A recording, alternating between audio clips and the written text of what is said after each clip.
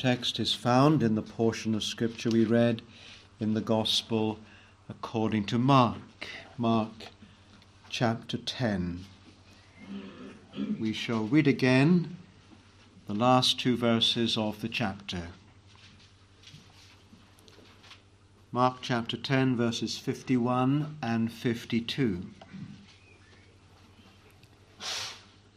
And Jesus answered and said unto him, What wilt thou that I should do unto thee? The blind man said unto him, Lord, that I might receive my sight. And Jesus said unto him, Go thy way, thy faith hath made thee whole. And immediately he received his sight and followed Jesus in the way. Amen. This same event is also recorded by Matthew and Luke. And we learn from Matthew's account that there were two blind men at Jericho. But Mark focuses on one of them. And this man that Mark is speaking of here has a name. Generally, with regard to many that Christ met and blessed, we are not told their names.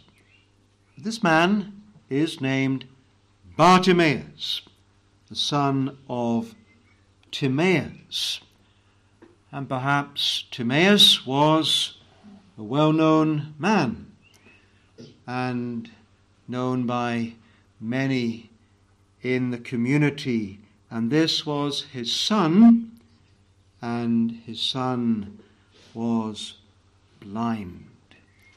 That, of course, was something which was a grievous affliction in biblical times, because there was a lack of all that we take for granted nowadays in terms of care, and perhaps one who was blind, unless the household was particularly loving and sympathetic, was left very much to himself or herself. We find that with Bartimaeus, that he is sitting by the highway side. He was reduced to that, and he was begging. He was dependent upon alms, upon charity from those who passed by. And yet, this Bartimaeus was one of the Lord's. And that becomes evident in the account that we have and in the dealings of the Lord Jesus Christ with this man. And there is a reminder there that the Lord does indeed look kindly upon those who may be disregarded by others, those who may not be very welcome in society, those who are notorious sinners, publicans and sinners. Christ was willing to spend time with them, and especially those who had some interest in the things of the kingdom of God. We might go into some town or city in our own land.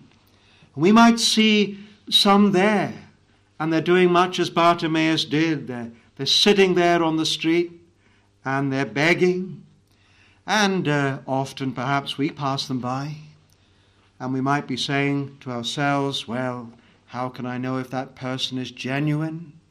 How can I know if they really are in need? Perhaps we cannot tell, but we can at least stop. We can at least speak with them. And you can perhaps buy them some food or something of that sort, just to show that you have an interest as a Christian, as a witness for Jesus Christ, and above all, as an opening, a possibility for sharing the gospel of Christ. To seek such occasions, to make good use of them for the glory of our Lord, and perhaps the good of some poor and needy soul. Well, what can we learn regarding Bartimaeus? It is especially the faith of Bartimaeus that we wish to consider, and that we have in the concluding verses of the chapter. Firstly, to note with the Lord's help, the knowledge Bartimaeus had. And what you discover here is that Bartimaeus knew of Jesus before he met Jesus. He knew of Jesus by reputation. We're told of Bartimaeus sitting by the highway side begging, when he heard that it was Jesus of Nazareth, that Jesus was passing by, he began to cry out. Why did he do that? Because he knew something concerning Jesus, something that encouraged him to cry out. He had an understanding that Jesus of Nazareth, if anyone could help him, well, it would be him. Christ's fame had gone before him. This was at the time when the Lord Jesus had considerable popularity among the people, and many were drawn to follow him because of his miracles. Some were following him because of his teaching, and they were the ones, by and large, who would continue following him, who would be his disciples indeed. Bartimaeus had not personally seen Christ, of course, or heard Christ, but he had heard of him, and he had a certain faith regarding him. Otherwise, why would he be crying out when Jesus of Nazareth was passing by? And perhaps we may be in a similar situation to that. Maybe that we were brought up within the church and in a Christian home, and we've known about the things of God and the things concerning Christ from our very earliest years. But not all of us were like that. There may even be some here this evening, and you do not know a great deal concerning Christ, but you know something. And there's something compelling for you concerning the person of Christ and the gospel accounts of Christ.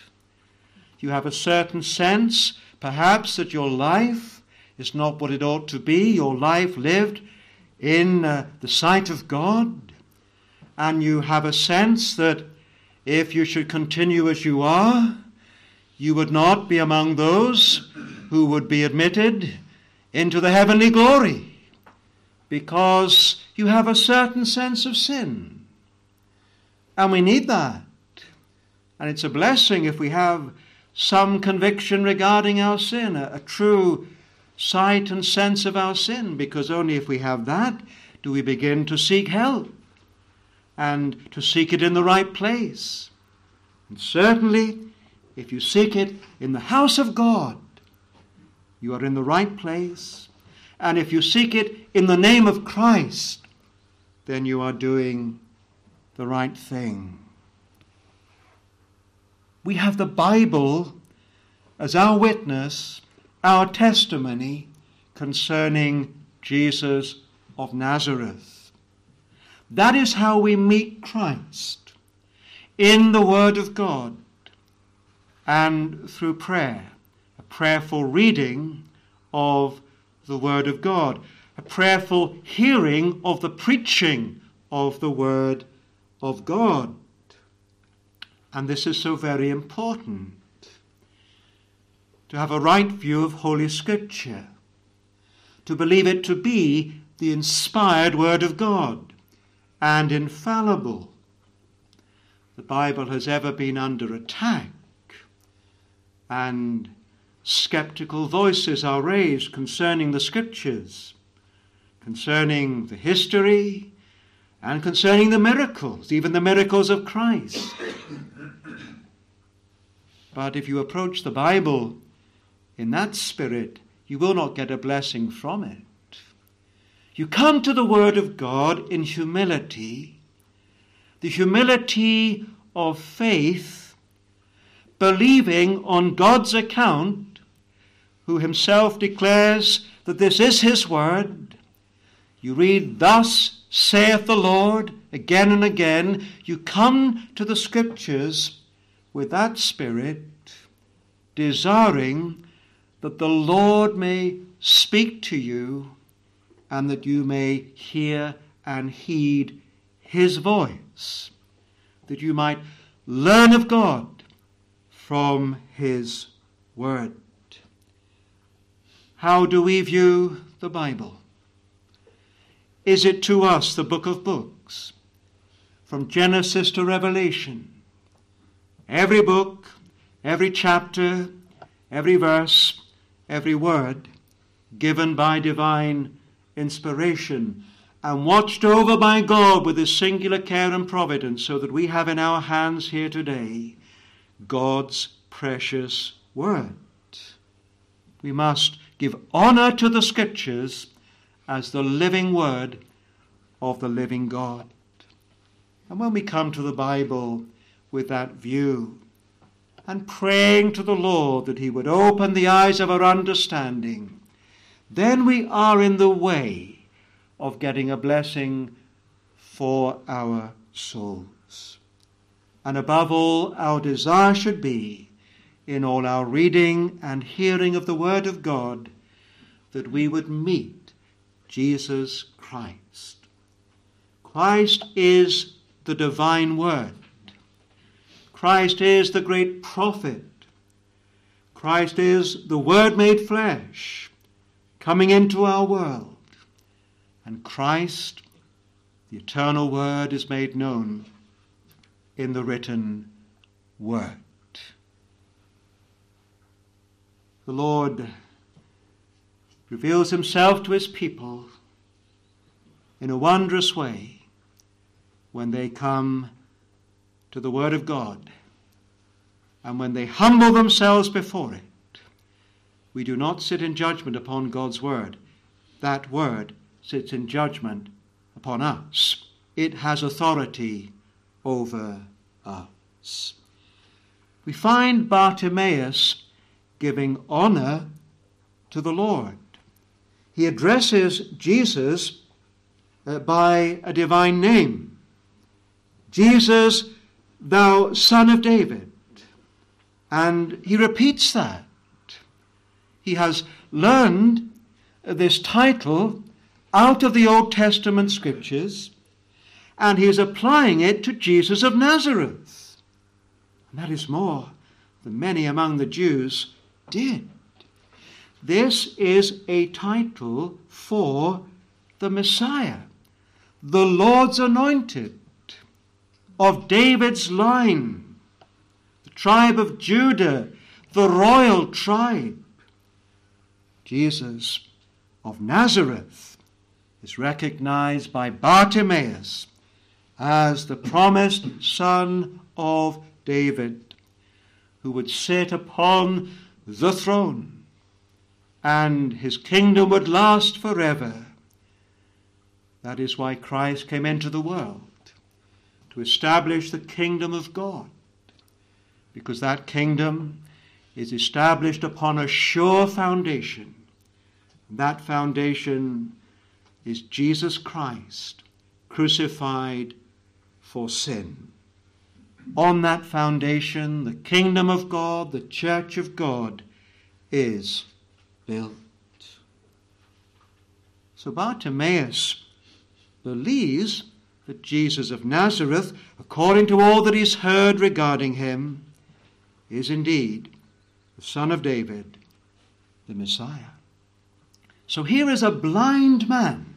He does not have his natural vision, but he understands more concerning divine truth and concerning Jesus Christ than many in his own day and today who have their physical sight.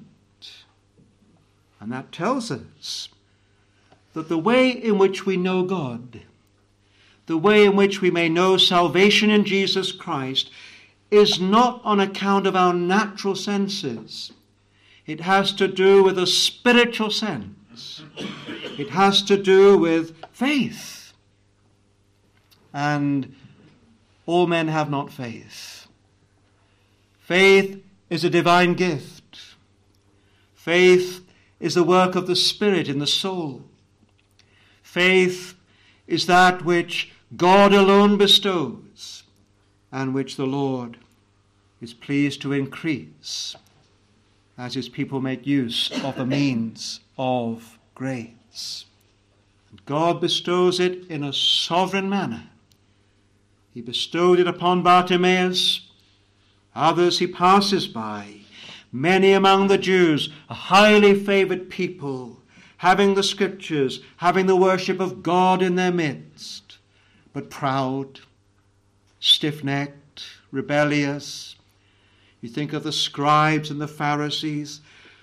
What a different attitude they had to Jesus of Nazareth. Scorned him. They despised him.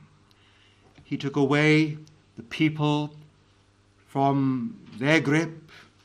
The common people heard him gladly.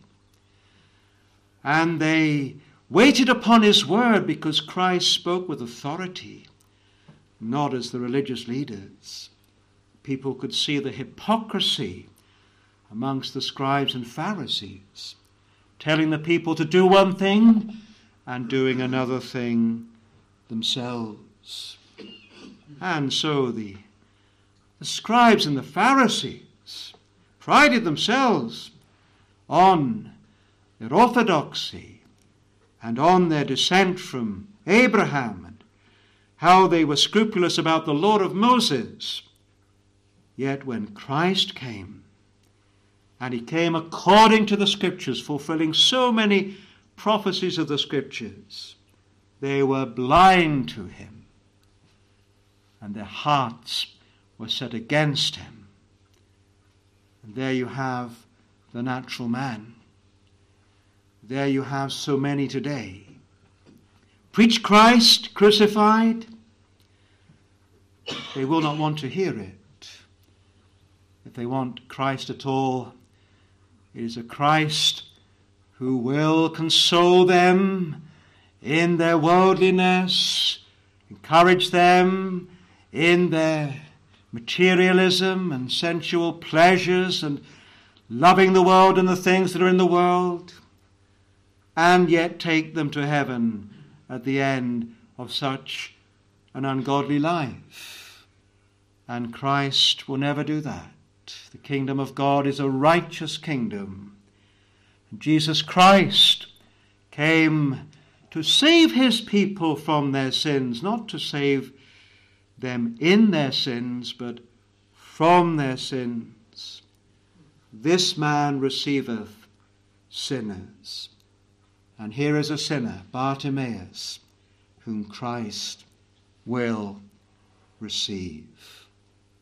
The knowledge Bartimaeus had, he knew of Christ by reputation, and the Lord made use even of that to work in this man's soul and to give him an understanding of who Jesus was and to send up this cry to Jesus, have mercy on me.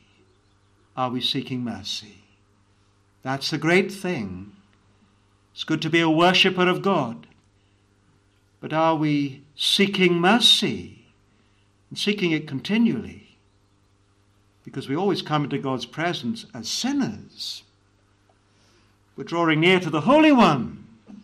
Do we not feel ourselves to be utterly unworthy and unclean and in need of the precious atoning blood of Christ to wash us even every time we approach the divine throne? Secondly, we have the request Bartimaeus made.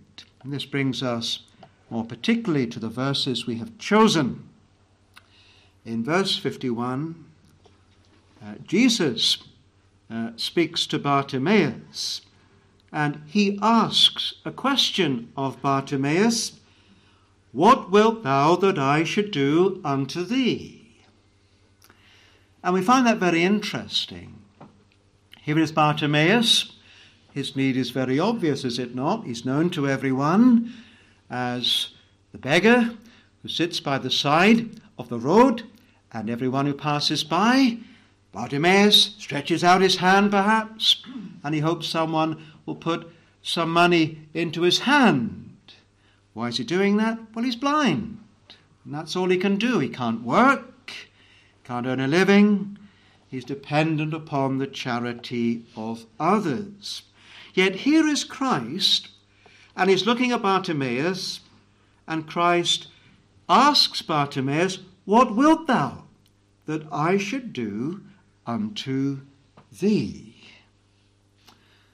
Now, if the need is obvious, why is Christ asking Bartimaeus that question? Bartimaeus has cried, "Have mercy on me." Christ has stopped and commanded that Bartimaeus be called. That is encouraging. It's encouraging perhaps for us here this evening. We may be one among many, but the Lord knows what is happening in our heart. He knows the desire in our heart. It's known to the Lord. You remember Nathanael, and Jesus looking upon Nathanael said, "Behold, an Israelite indeed, in whom there is no guile." And Nathanael was one who was yet to be a disciple, one obviously following Christ, but Christ knew the state of his heart, the desire that was there. When he was under the fig tree, Christ beheld him, and Christ beheld Bartimaeus, and knew the desire that was in Bartimaeus, and the yearning that was going up, and now, of course, the cry that he sent out. And then he asks the question, "What wilt thou that I should do unto thee?" And the reason Christ asked that is that Christ will always have us express in our own words, out of our own hearts, our need unto him. Christ knows everything. He can tell what is happening within our hearts, and yet we must still put it into words. And here we see the place of prayer, seeking God. How do you seek God? You seek God in the Word, but you seek him, do you not, also in prayer. Prayer is very personal. To go alone with God, to go into the secret place, and to bow your knees and your hearts to God. That is what we should be doing, and more than we do. Because there's honesty there. We're genuine there. In public, it is all too easy to do what is expected of us, and to do it because it is expected, and not because it is necessarily our thought, sentiment, desire. But when you are alone and there's no one else watching, listening, that is the real individual. That is how that person truly is. And are we such as go alone and we pour out our heart to God? Not just a prayer that we've learned, something we are repeating, but in our own words, from the burden we have within, making our request known unto God. And so Bartimaeus did. It's interesting that When Christ asked Bartimaeus, "What wilt thou that I should do unto thee?" it is very similar to what Christ asked James and John, the sons of Zebedee. "What would ye that I should do for you?" And of course, their request was a rather selfish one, a rather self-important one. "Grant unto us that we may sit, one on thy right hand and the other on thy left hand, in thy glory." Well, that was not Christ to give, and they were not going to receive an answer that would suit them in connection with that request. But here was a request from Bartimaeus that the Lord would certainly be attentive to. What was it? "Lord, that I might receive my sight." Oh, Lord, grant this. Grant this mercy. Grant this blessing. Honoring the Lord with the request, that is so very important. He's referred to Jesus as the Son of David. Now he refers to him as Lord. He's recognizing that mercy and mercies are at Christ's disposal. We have no claim upon them ourselves, no right to them. They are of God's free gift. But if we honor the Lord in our asking, then we may be encouraged to believe that the Lord is willing, and if it is for our good and for his glory, then we shall receive what we ask of the Lord. And we believe that this was the prayer of faith of which James speaks, that in connection with healing from affliction, but also in connection with any prayer really that we ask of God, it must be the prayer of faith.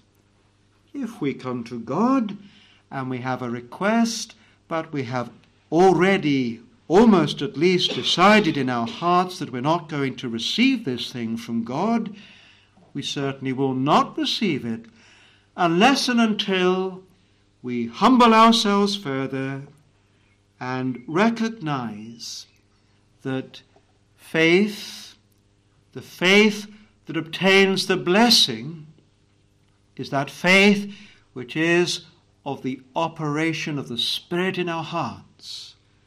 And so we come first of all with that prayer of another. "Lord, I believe. Help thou mine unbelief." That's a good prayer, a very good prayer.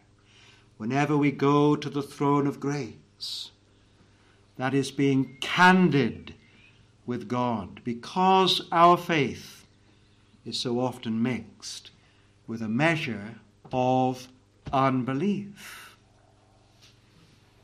In Hebrews we are told, "He that cometh unto God must believe that he is, and that he is the rewarder of them that diligently seek him." And it may be that you are seeking a blessing from the Lord. May be that you're seeking the Lord himself to have mercy upon your soul.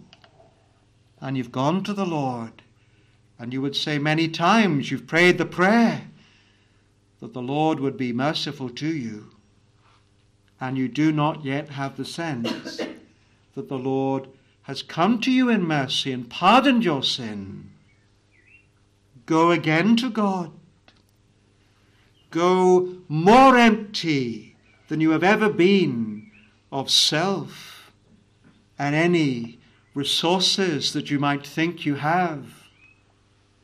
Go repenting even of your lack of faith, and asking that the Lord would strengthen you inwardly, even as you begin to pray, and enable you to pray, so that your prayer might indeed be the prayer of faith. And always have this in view: it is not so much in the end our faith or our earnestness or our persevering in prayer that obtains the blessing. It is, of course, Christ, the Christ in whose name we go. And how important it is that when we pray to God, we honor Jesus Christ as the mediator, the Redeemer, the one by whose sacrifice, by whose blood alone we have access to God. But to go also with boldness, the boldness of true saving faith.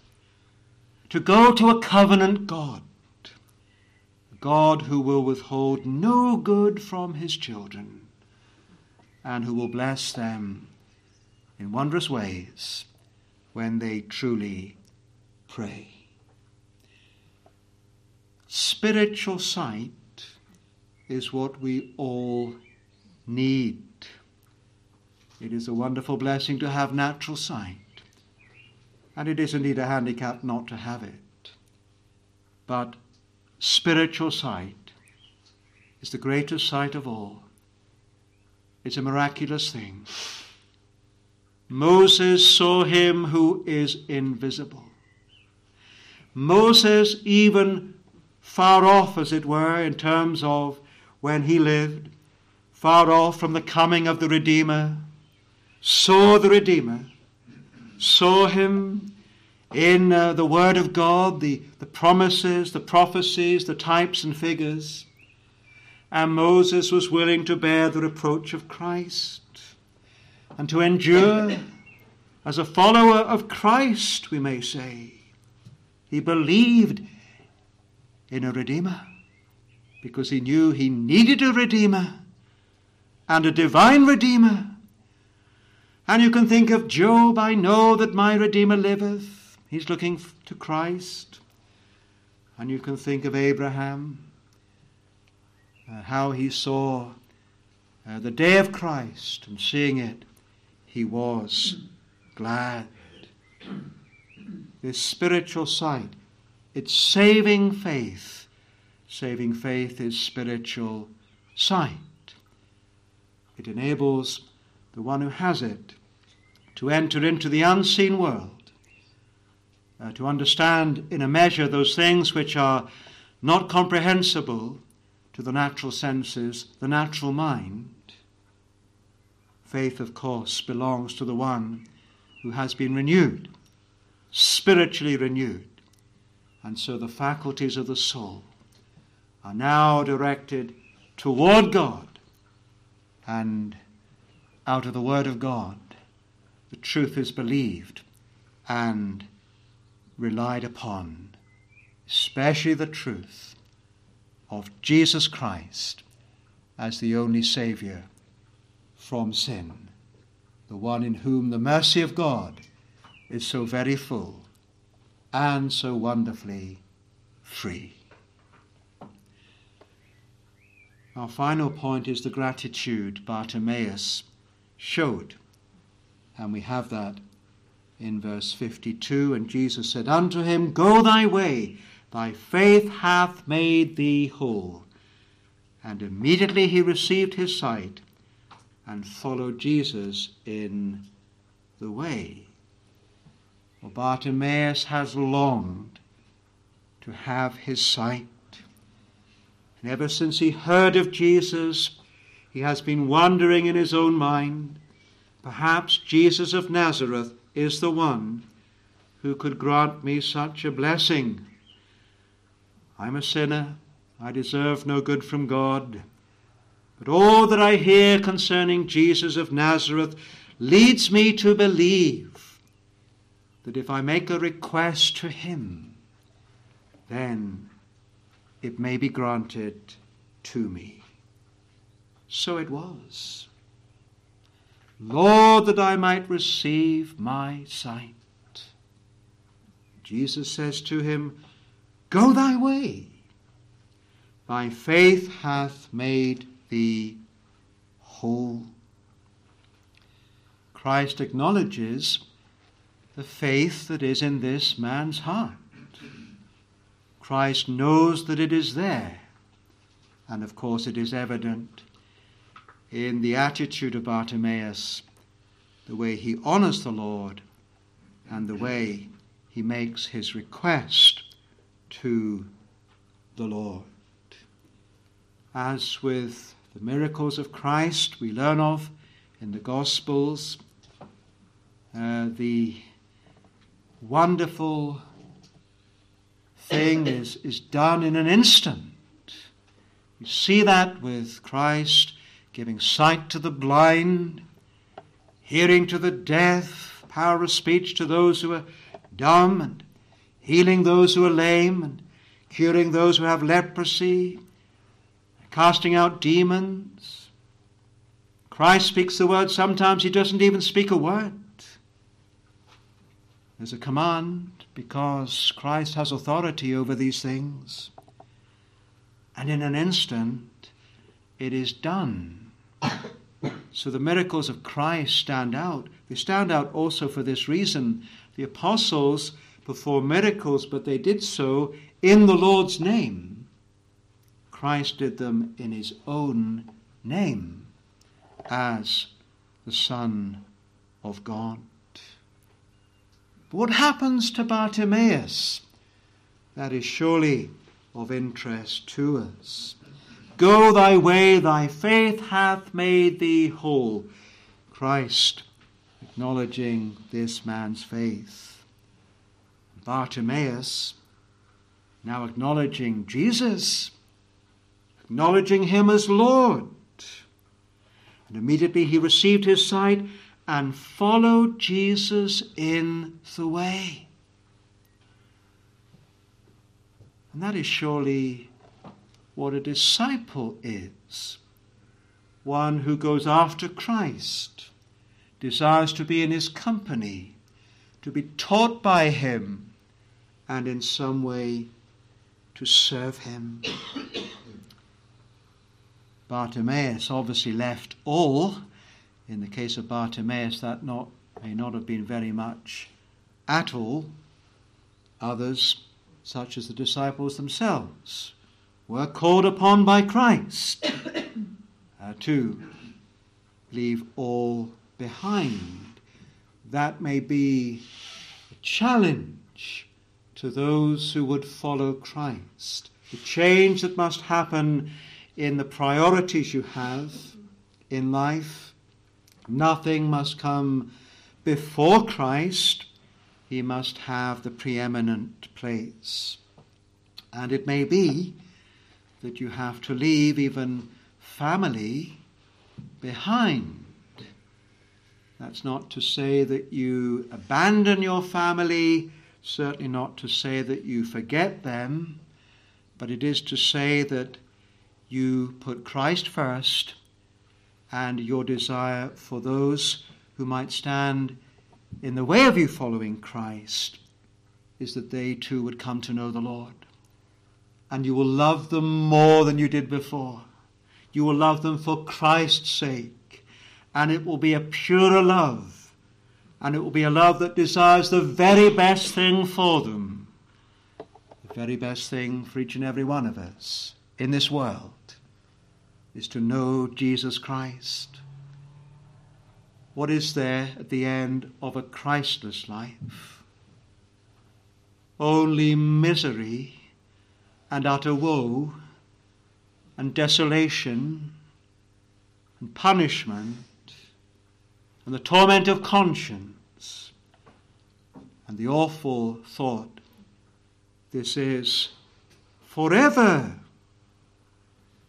And there's no deliverance. And indeed those in hell do not cease to sin. They add fuel to the flames. Oh, the greatest thing we can do for our loved ones is to pray for them, bear witness to them concerning our beloved Saviour. Bartimaeus has gratitude to the Lord, and he has joy in the Lord. So he follows Jesus, and he follows Jesus in the way. And that is perhaps descriptive for us, not simply of following the steps of Christ literally, but spiritually also. Walking as Jesus walked. Walking by faith, walking in love to God, in the friendship and fellowship that God affords his people. Walking in the paths of righteousness. That is where the Lord leads his people, always leads his people.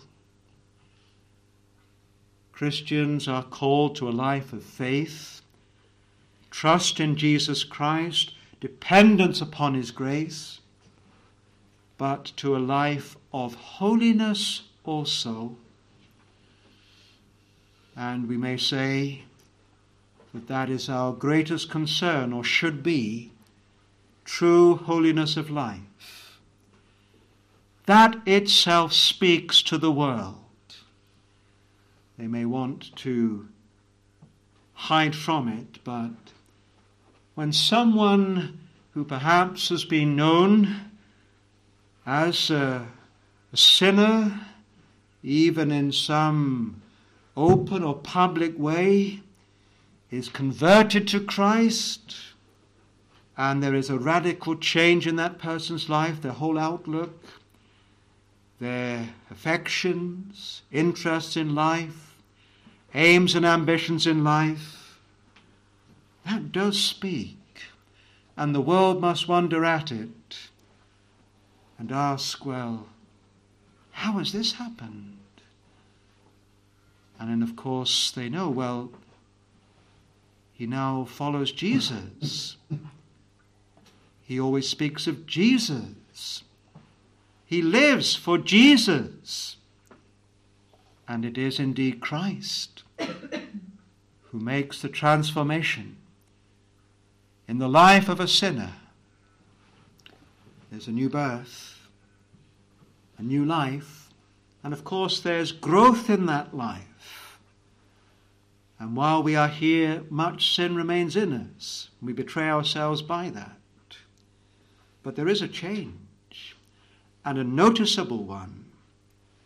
And that itself is a witness. Before there are any words, any preaching, a changed life. And we believe that that was to be seen in Bartimaeus. Not simply that he had his natural sight, but that he had spiritual sight. And by faith, he would go with Christ, despite the difficulties that might be ahead for him. And it is so with every child of God. There are not many leaders in this world who say to those who would follow them, if you come after me, I'll give you a cross, something heavy to bear, something difficult for you, something you will not want to carry, and yet you must, and you will, because I will be there with you to hold you up under it. You will feel yourself to be weak, but my grace is sufficient for you. Christ says, if any man would come after him, he must deny himself, take up his cross, and follow him. Bartimaeus would have a cross. We don't know what it is. Maybe to do with his own family. But Bartimaeus would bear that cross in following Christ. Following Jesus in the way, openly, having received spiritual sight. Now there may be those who've received spiritual sight, who have a true saving faith in Christ, but they're not yet following Christ publicly. And we wish to address a word to them. To be a disciple of Christ, a believer in Christ, is the main thing. To have a union with Christ by faith, that is the way to blessing, to eternal life. But if we have Christ in our lives, should that not be known, made known by us? Should it not be that we declare in a public way our love for our Lord and Saviour? That is not boasting. It's not glorying in self, not at all. It's giving all the glory to Christ, glorying in his cross, by which we are crucified to the world and the world to us. And we honour Christ when we confess him, and we get a blessing for our own souls when we confess him. Many believers do struggle with assurance of faith and salvation, and we find that many Christians who've taken that step, they've got strength to take that step, to own Jesus Christ as their Lord and Saviour, well, the Lord has honoured that, and strengthened their assurance, and given them much heavenly comfort, that they know now that they are indeed the Lord's. I am my beloved's, he is mine.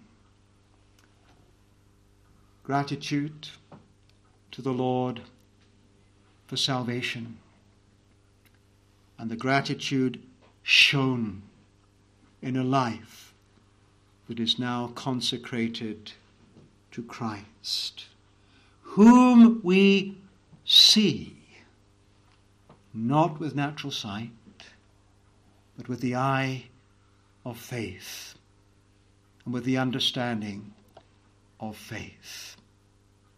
And we love him, what we know of him, and we pray that we would love him more and more and be faithful to his cause. May Christ be precious to all here, and if he is, let that be known. May the Lord bless his word. Let us pray.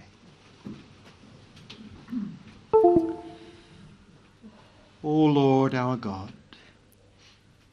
we are thankful for thy dealings with Bartimaeus, and we pray that thou would have dealings with each and every one of us here in terms of faith, what it is to believe savingly upon Jesus Christ, and to have him ever in view, looking unto Jesus as we continue in the way everlasting. And grant to thine own people that they will be such as honour Christ in their daily walk, in every aspect of their life, that in our dark day we would be shining lights in the midst of a crooked and perverse nation. Take away our sins, we pray, for Jesus' sake. Amen. Amen. We shall sing to God's praise in Psalm 119. Psalm 119 and at verse 33. Verse 33. Teach me, O Lord, the perfect way of thy precepts divine, and to observe it to the end I shall my heart incline. Give understanding unto me, so keep thy law shall I. Yea, e'en with my whole heart I shall observe it carefully. In thy law's path make me to go, for I delight therein. My heart unto thy testimonies, and not to greed incline. Turn thou away my sight and eyes from viewing vanity, and in thy good and holy way be pleased to quicken me. Psalm 119 from verse 33 to verse 37. Teach me, O Lord, the perfect way. Teach me, O Lord, the perfect way, O